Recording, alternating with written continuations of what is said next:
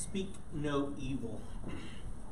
How many of you have ever seen the little statues or little carvings with the see no evil, hear no evil, speak no evil? Yeah. You've seen those? Familiar with them? At least you've seen them, right? You've heard them referenced in culture.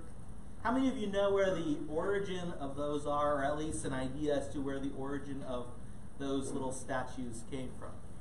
Italy. Huh? Italy? Rome? Not Rome. Europe? No. All right. The origin is from Buddhist tradition. Okay, that shocked me. I was, looking at the text and trying to put everything together, and it's like, the idea of speak no evil is really the theme of the passage, and that's interesting that there is this common phrase that we are all aware of, and it's not like a new phrase because Bob Dole used it. How many of you remember when Bob Dole used it? All right. Some of you don't remember. He said, hear no evil, speak no evil, see no evil, speak no evil. And then he said a couple presidents' names, and he was implying that one of the presidents was just evil. Okay. Now, I'm not trying to engage you with whether or not you think his assessment of the situation was right, but it's a common phrase. And what does the phrase really communicate? Why should you, if you were to just look at the guidance apart from any outside influence, why should you seek to live your life in such a way that you see no evil? In such a way that you hear no evil? In such a way that you speak no evil? Why should that consume any amount of your time? Really, I think the only way that you could understand this apart from the doctrine of the truth of Christianity is in some way that promotes your own advancement, right? Why else would you in so strict a way avoid all forms of evil? Every other religious system tells us what? We earn something by what? By doing something. That is the foundational groundwork of every religious system that you and I can come into contact with, except for true Christianity, which says instead you could never do enough to earn righteousness. That's why God offers it to you as a free gift, and then we live in response to what we have been given. And so, speak no evil. But why do we speak no evil? Well, James has been developing this idea for a while, right? If you remember with me, if you've tracked with us for a while, we've been going through James. In James chapter 1, what does James do? He introduces us to this idea that you and I should be doers of the word and not simply hearers, right? What he's getting at is you and I must live out our faith. It's not enough for you and I to gather together corporately and to proclaim to one another, to reassure ourselves within our little club that yes, this is what we believe, and then we go out next week and we do anything we want, right? James is insistent in James chapter 1 that you and I must be doers of the word. He moves on in James chapter 2 and he says what? He says, look at Abraham. Look at Rahab. They lived out their faith. Their faith worked, right? It changed how they lived day to day. Abraham understood that God had promised something. He believed that promise. And so while he has his ups and downs, we talked about that a little bit this morning in Sunday school, right? While he had his ups and downs, he was pursuing obedience to God. Rahab hears about God's promises to the nation of Israel, and what does she do? Even though she's a prostitute from a different nation, she's not an Israelite, she has opportunity to engage the children of Israel, and what does she do? She lives by faith and does what most of us would look at and say, that was really stupid, because if she got caught doing that, she and her whole family would be executed by the king of Jericho. And so she lives by faith. In James chapter 3, James begins a new conversation. If you look with me at James chapter 3, you'll see he begins this conversation of the tongue. My brethren, let not many of you become teachers, knowing that we shall receive a stricter judgment. He then goes on and he talks about the fact that we all sin in verse 2. Verse 3, he begins to talk about the tongue once again. Indeed, we put bits in horses' mouths that they may obey us, and we turn their whole body. Look also at ships, although they are so large and are driven by fierce winds, they are turned by even a very small rudder, wherever the pilot desires. Even so, the tongue is a little member and boasts great things. What does he go on and he says? He says the tongue can't be controlled. As he ends that section, it almost looks like he's done talking about the tongue. He moves into a conversation of heavenly wisdom versus demonic wisdom. And what does he compare and contrast the two with? He says the primary thing that you will see in worldly or demonic wisdom is pride, an advancement of yourself. In chapter 4, verses 1 through 10, he continues to describe that. And he says, once again, the problem is self-seeking. And that's where wars and fights come from among you. Among you being the church of God. Why do churches have squabbles? Why do members not get together? Why do members, not want to go to that person's house? He says it's because of our desires, our passions that war in our members, that war in us. And now he's going to return once again to this topic of the tongue. And he's really building on the same idea, that pride and my pursuits of my own desires, my advancements of my own agenda, is a source of problems. And it's demonstrated itself in numerous ways. He's going to continue to describe some of those in chapter 4, at the end of chapter 4, the beginning of chapter 5. He continues to describe how our arrogance, our pride demonstrates itself. But right now, he's concluding this idea of how we speak. And I think if you were to summarize what he says it in a negative command, right? We use negative commands often. That's how I normally address my daughter, right? It's probably how you normally address your children. Don't do that. That's a negative command, right? That's what we do. Like, don't touch the CD player. Eliana, don't touch the CD player. This happened to Bethany yesterday. Don't touch the CD player, girls. And they decided to touch it one more time, and what happens? Eliana sticks her finger underneath the CD player case lid, and Anastasia decides to shut it, and then both of them are screaming, right? All right? It's a negative command. But if we were going to state the command that he gives us in James chapter 4, verses 11 through 12, positively, what would it look like? I think the idea is something like this. We pursue heavenly wisdom through faithful, loving speech. We pursue heavenly wisdom through faithful, loving speech. If you would, turn with me to James chapter 4, verses 11 through 12. Let's read through it, and then I'll seek to develop for you why I'm bringing out this idea of love and faithfulness as we work our way through the passage. Because as we read through it, you're going to notice that he doesn't talk about faithfulness in the passage directly with that word. He doesn't use the word loving. And the command that he gives us as we think about how we use our speech is a negatively stated command. It's the do not touch the CD player command. It's not go play with your toys command. It's not stated positively. It's a negative command. But I think you can state it positively, and I think that's where James wants us to get. It's not enough for us to just avoid negative speech. I think the ultimate result of following through on this command is that we will result in positive speech towards one another. Speech that is faithful and loving as we point one another to our great God. The one who provides us with all good gifts, the one who is a source of heavenly, godly wisdom.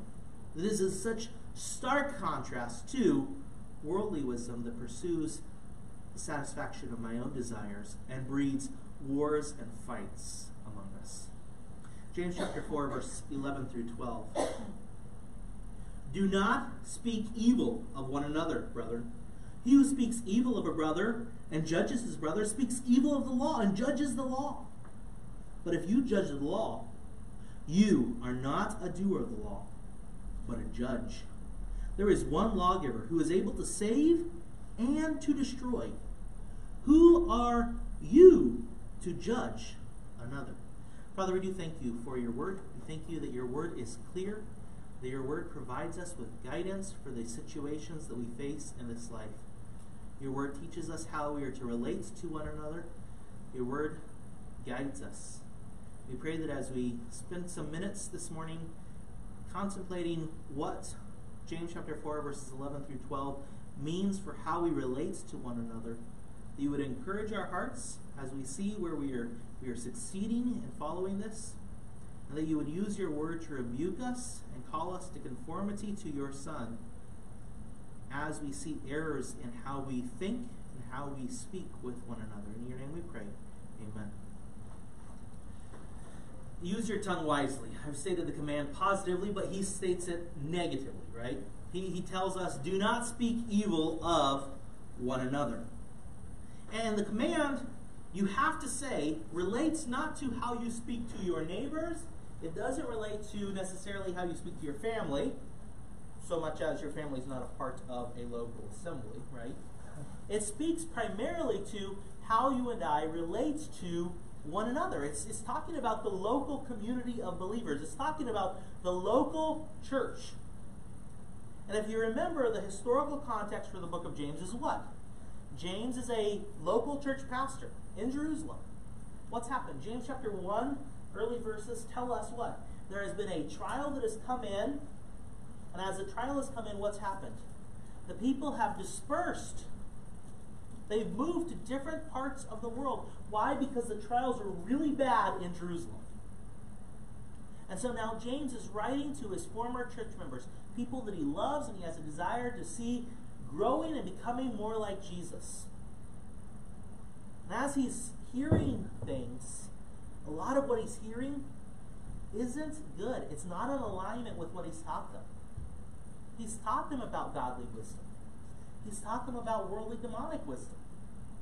He's taught them about the importance of being doers of the word, of being people who walk by faith, who have faith that works its way out in the everyday of life. And as he's receiving reports from the church, what's he hearing reports of? It appears that James chapter 4, verses 11 through 12 would lead us to believe that the reports he's hearing is of evil speaking within the church that's gone out from him. And so he hears about this evil speaking, and it's demonstrating itself in different ways. As you look at the text, you see that he points to this idea of different ways that it's demonstrating itself. And it really starts with this idea of slander, of evil speaking. It's telling people things about each other that are meant to hurt them. Right? And James doesn't tell us, hey, don't speak evil unless it's true. You know what I mean? If the evil that you're telling your fellow church member about Joe is true, by all means, spread it far, spread it wide, let the truth be known about Joe's evil to you. Right? He doesn't qualify it like that. He just says, do not speak evil of one another. We understand this concept very easily when it comes to like media, right?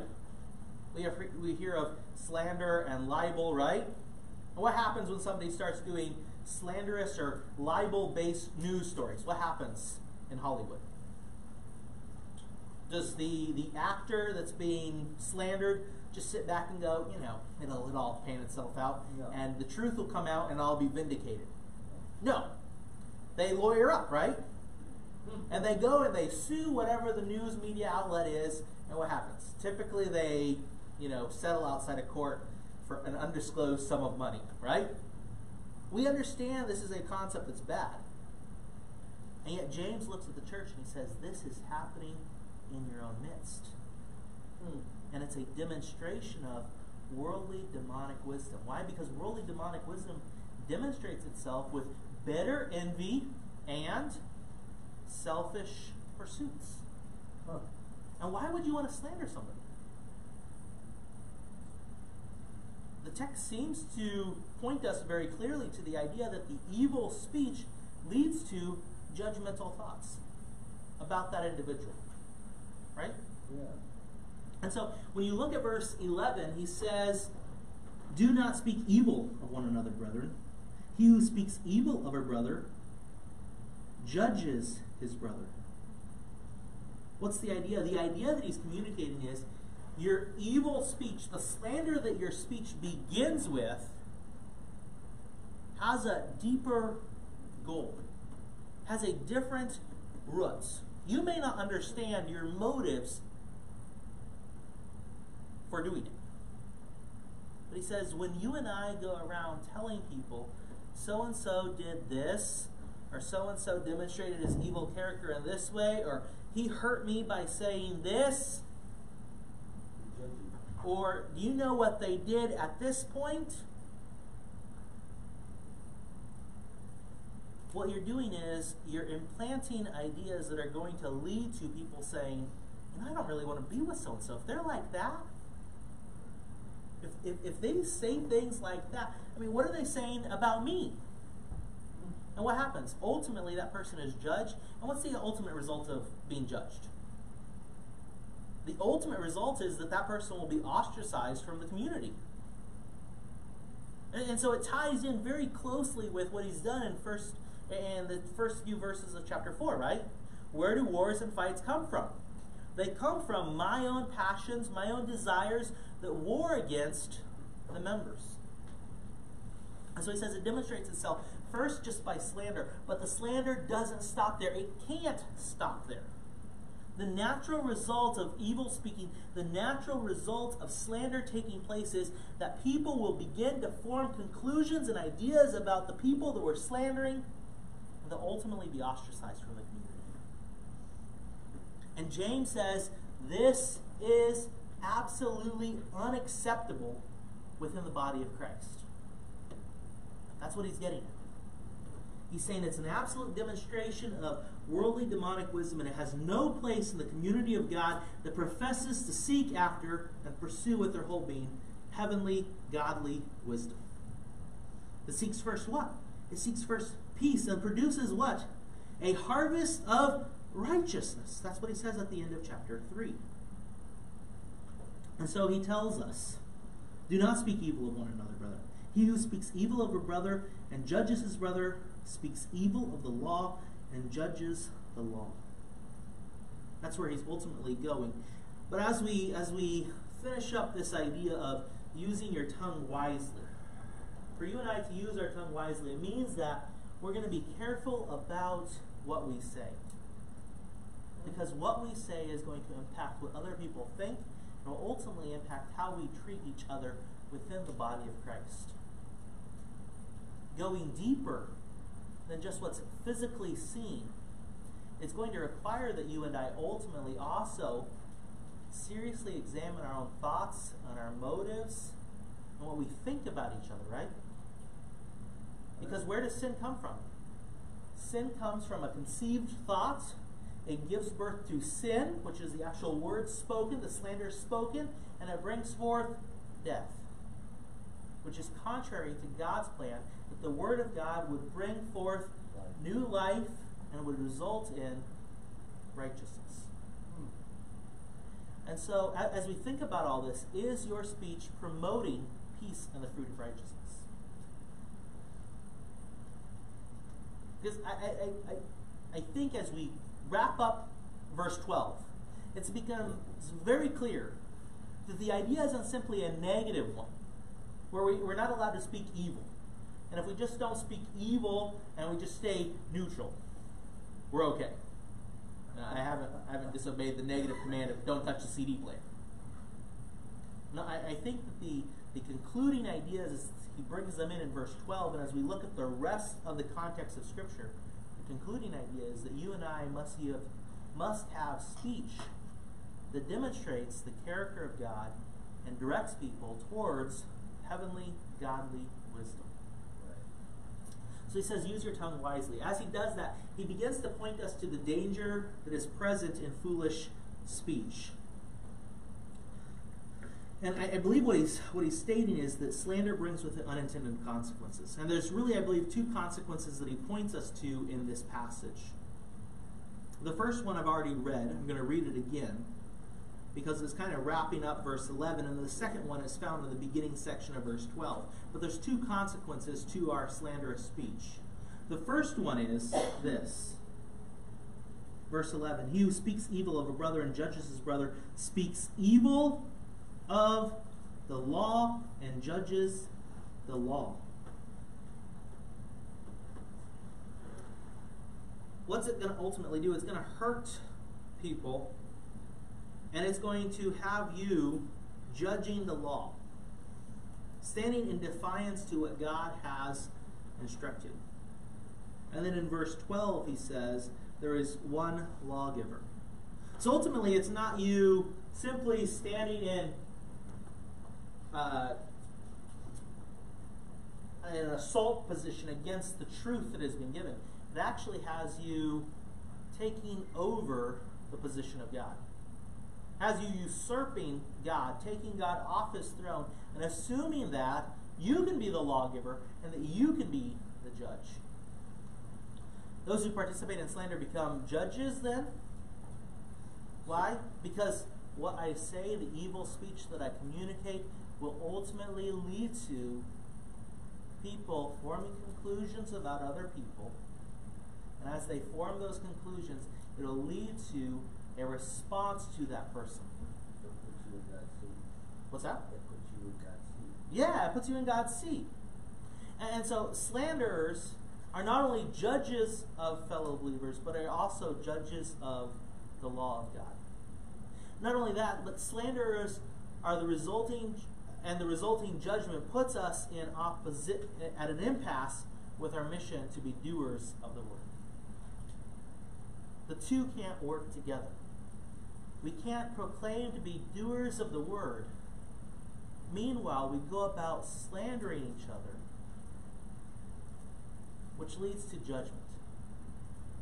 And James doesn't even stop there, and Jesus doesn't stop there, right? When you read through Matthew chapter 5, Jesus addresses what? A lot about our thoughts and our way we think about different situations, right? He effectively says that if you hate your brother, it's as bad as murdering your brother, right? And James, I think, is trying to communicate the same thing. It's not okay for us just to have the thoughts in our head, but not to physically speak them. The desire of God's word is that we would root out even the thoughts of malice toward one another. Slander and judgment seek to dethrone God. They seek to take God off his rightful throne. And so how do we live wisely now? I think the key to living wisely is knowing God. Because James is assuming this is slander in all situations, right? And I'm not proposing, and I don't think James is proposing, that you and I look at sin or some evil that somebody's doing and we just go, I'm not going to speak evil about that. It's okay if they do that. They do them, I'll do me, and we'll all just kind of all pan out in the end. James doesn't allow us to do that, right? Because he's continuously calling us to be doers of the word. He's continuously calling us to encourage one another. So how do we live wisely? What does this look like with one another? And I think as he develops how we live wisely, how we use wise speech, he points us to the character of God. And as we understand and we grow in our knowledge and our love of God, it equips us so that we can have situations where maybe we have evil thoughts, but there's nothing evil to have an evil thought about, right? Or maybe we have something that we know about them that's evil, and yet we can use that knowledge in a way that is constructive and instructive and helps them to grow and helps the whole body of Christ to grow and become more like God. And so what character of God does he point us to in verse 12? He points us really to two different aspects of God's character, two different responsibilities that God has. And I think as we meditate upon those character traits of God and what God does on our behalf, it should encourage us and strengthen us as we relate to one another. And so, live wisely knowing God. We'll start once again in verse 12 and then we will continue through. He says, there is one lawgiver who is able to save and to destroy. Who are you to judge one another? what he does right here is he cuts it off, right? He cuts the pattern off. He's like, you can't continue this pattern. That's what the question at the end of verse 12 is getting at. Who are you to judge?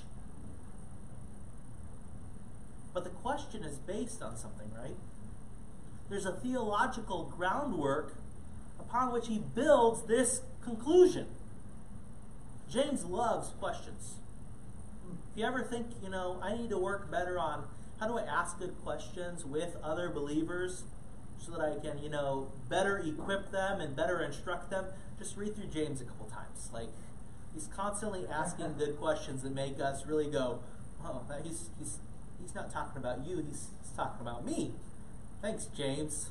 Okay, James is really good at that.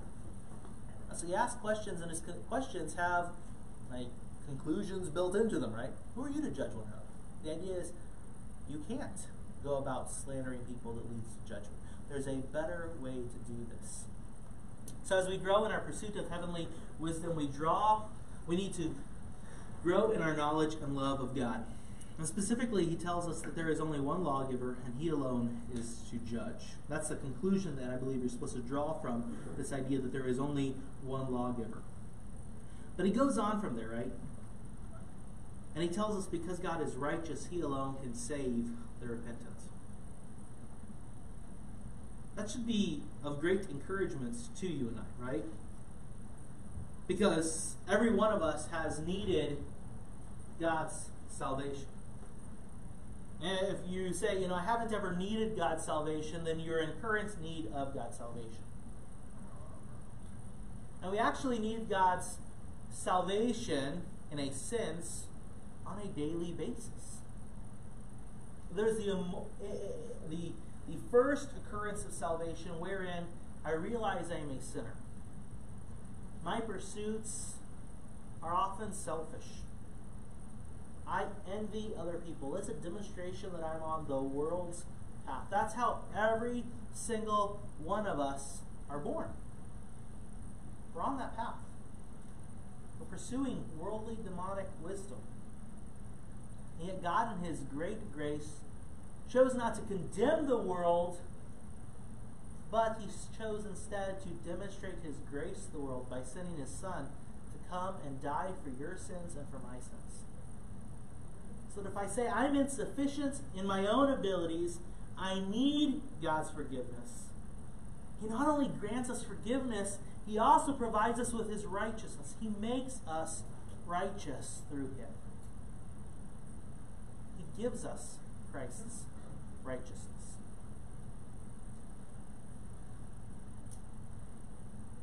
But then, even after I come to Christ in salvation, what happens? I still sin. And I still have to come before God and seek his forgiveness and receive once again his forgiveness. Not so that I'm saved once again, but so that we're restored, that we're reconciled in our relationship. But he goes on. He doesn't simply say that God is the one who saves and provides us with ultimate hope for eternal life, ultimate hope for today, to live more closely in alignment with God, in greater dependence upon his Spirit, in greater dependence upon his Son. He doesn't simply say that. He points us to another aspect of God's character. He elevates the character of God as is seen in his holiness and his justice and his mercy and his love in saving us. But he also does the other thing as well. He points us to the fact that God, yes, does have salvation. He is a loving God. He is a merciful God. He's willing to demonstrate his grace to those who are repentant. But God is also one who destroys. Right? The text points us to two truths: God's salvation and God's judgment. A hope-filled truth and a scary truth for those who are not right with God. And so he points us to the second idea of God's character.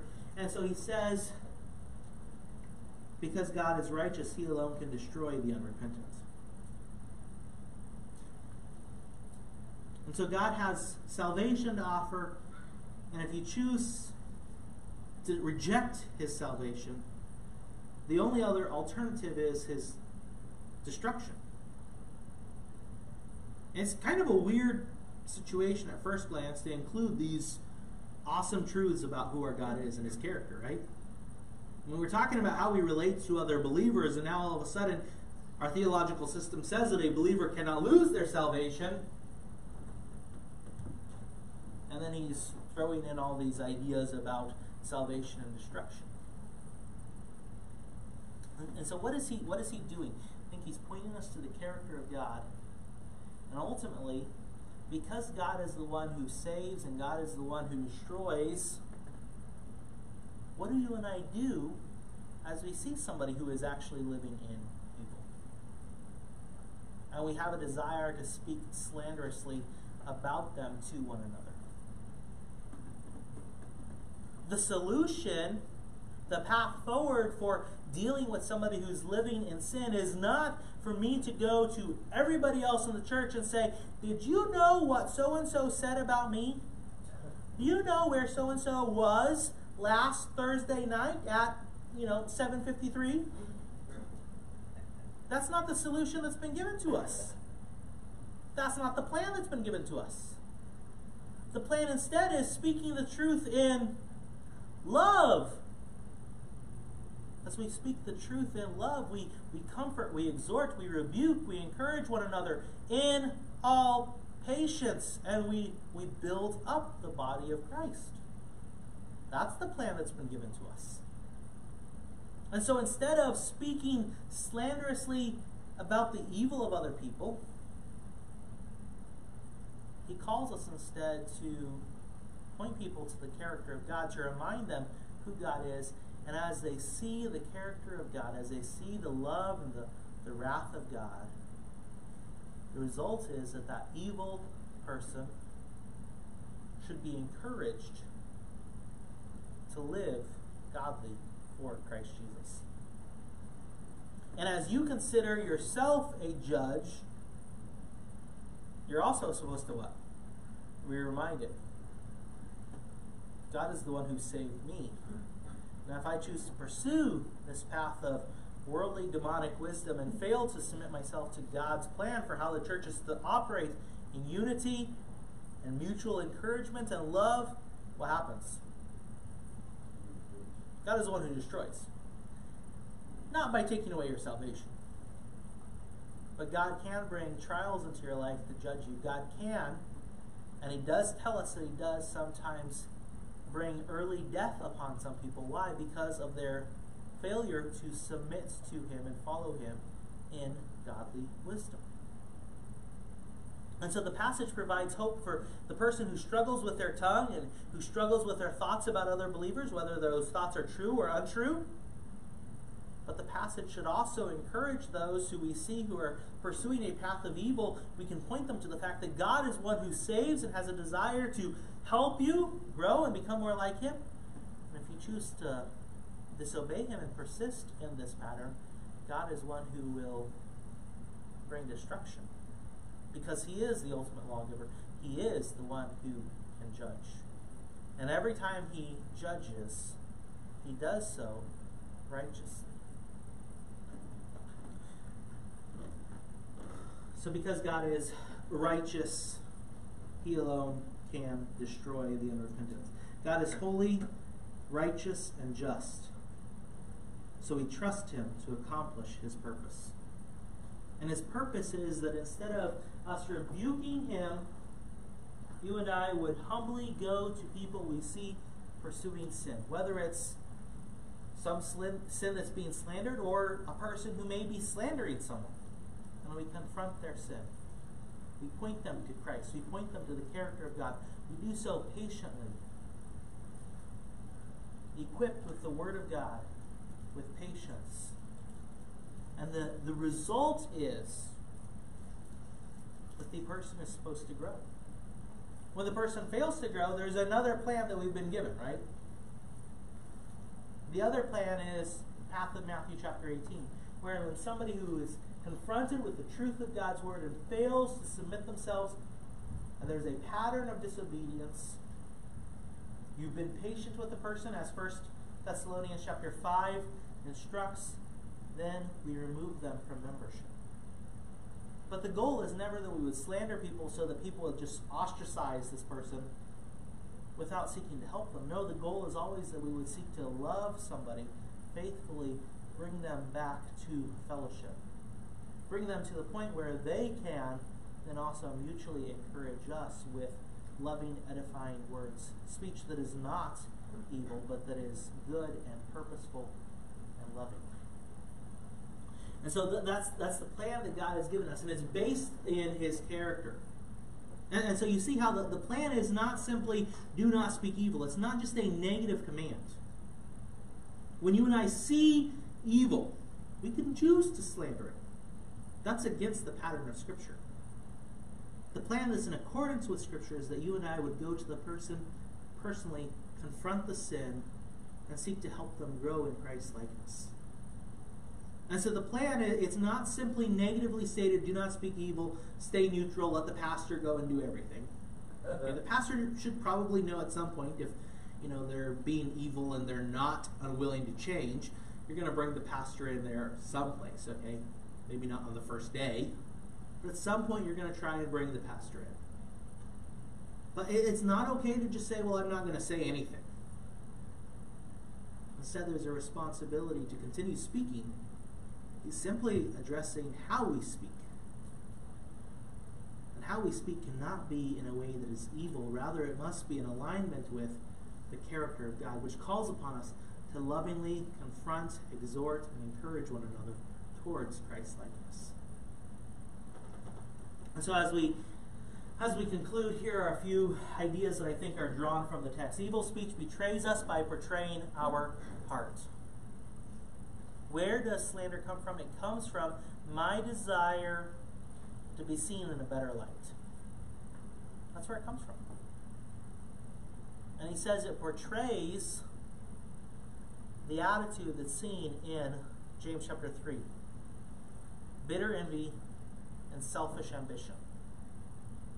It betrays the same attitude that the pursuit of my own passions that breeds wars and fights among us. When you and I choose to engage in a slander campaign against somebody else here, whether true or untrue, it doesn't matter. James doesn't give you the opportunity to say, well, it was true. Well, if it's true, you have other responsibilities as a believer. It portrays something about your heart. It portrays something about you that James has said needs to be addressed because it's a demonstration of worldly, demonic wisdom. Evil speech should not be found in the believing community. If you look at the passage in verse 11, he says one another. Verse 12 says another, and he uses the word brother or brethren, I believe at least 2 times. He's talking about the local church. There's implications for how you treat your neighbors, how you treat your coworkers, but the primary application that James is concerned about is how the church relates to one another. And if you've been a part of church long enough, or a part of enough churches, you'll know that this is a problem that is all too common within churches. How we speak to one another. It's easier for us to cut others down and build ourselves up by demonstrating their sin than it is for us to follow the biblical commands and seek to encourage and instruct and build up one another. Evil thoughts must be rooted out as well. Because the thoughts is what gives birth to sin, James chapter 1 tells us, and the sin will bring forth death. It is the natural consequence every single time, given enough time. The thought will not stay as a thought. Right? That's what happens with pregnancies. The natural response of conceived baby is a baby will be born. That's what happens. Okay? If that doesn't happen, something very unnatural, something very sad has happened. The natural result of a conception is a baby is born. The natural result of a baby being born is the baby grows up and eventually dies. The same thing is true about your thoughts and my thoughts.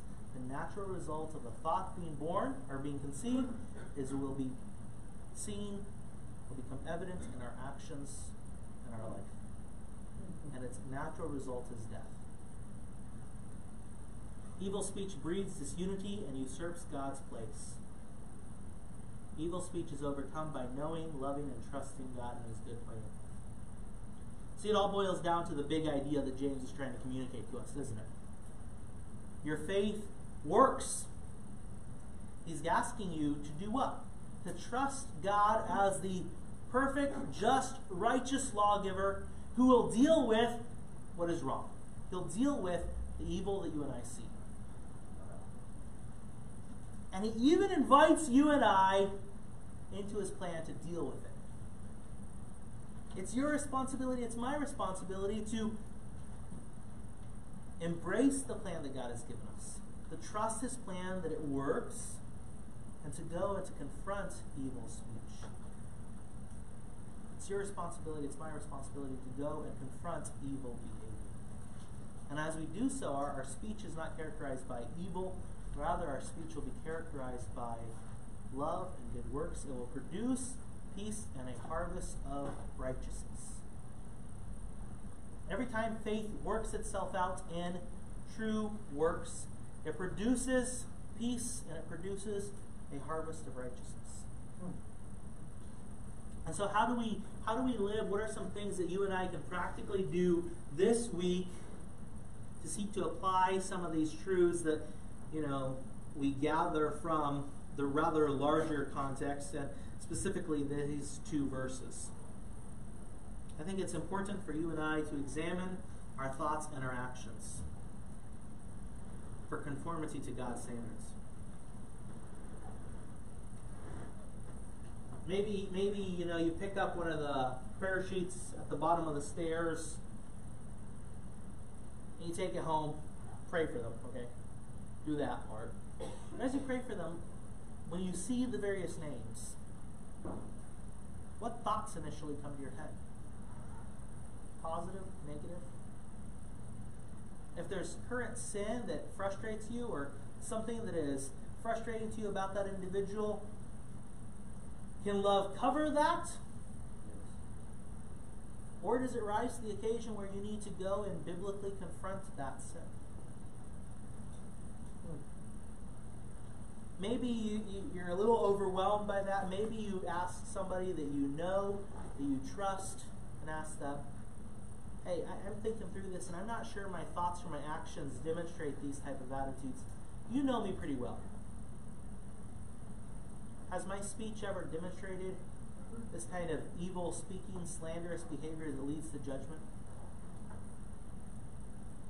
Who was that evil speech directed towards? Who was I seeking to slander? Who was I seeking to cut down as I build myself up at their own expense? And as we do that, then we do what? We seek to repent, and we turn to Christ, and we depend upon Him for genuine, real change. We depend upon Christ by being in His Word, by fellowshipping with other believers, by reminding ourselves of the truth of the gospel,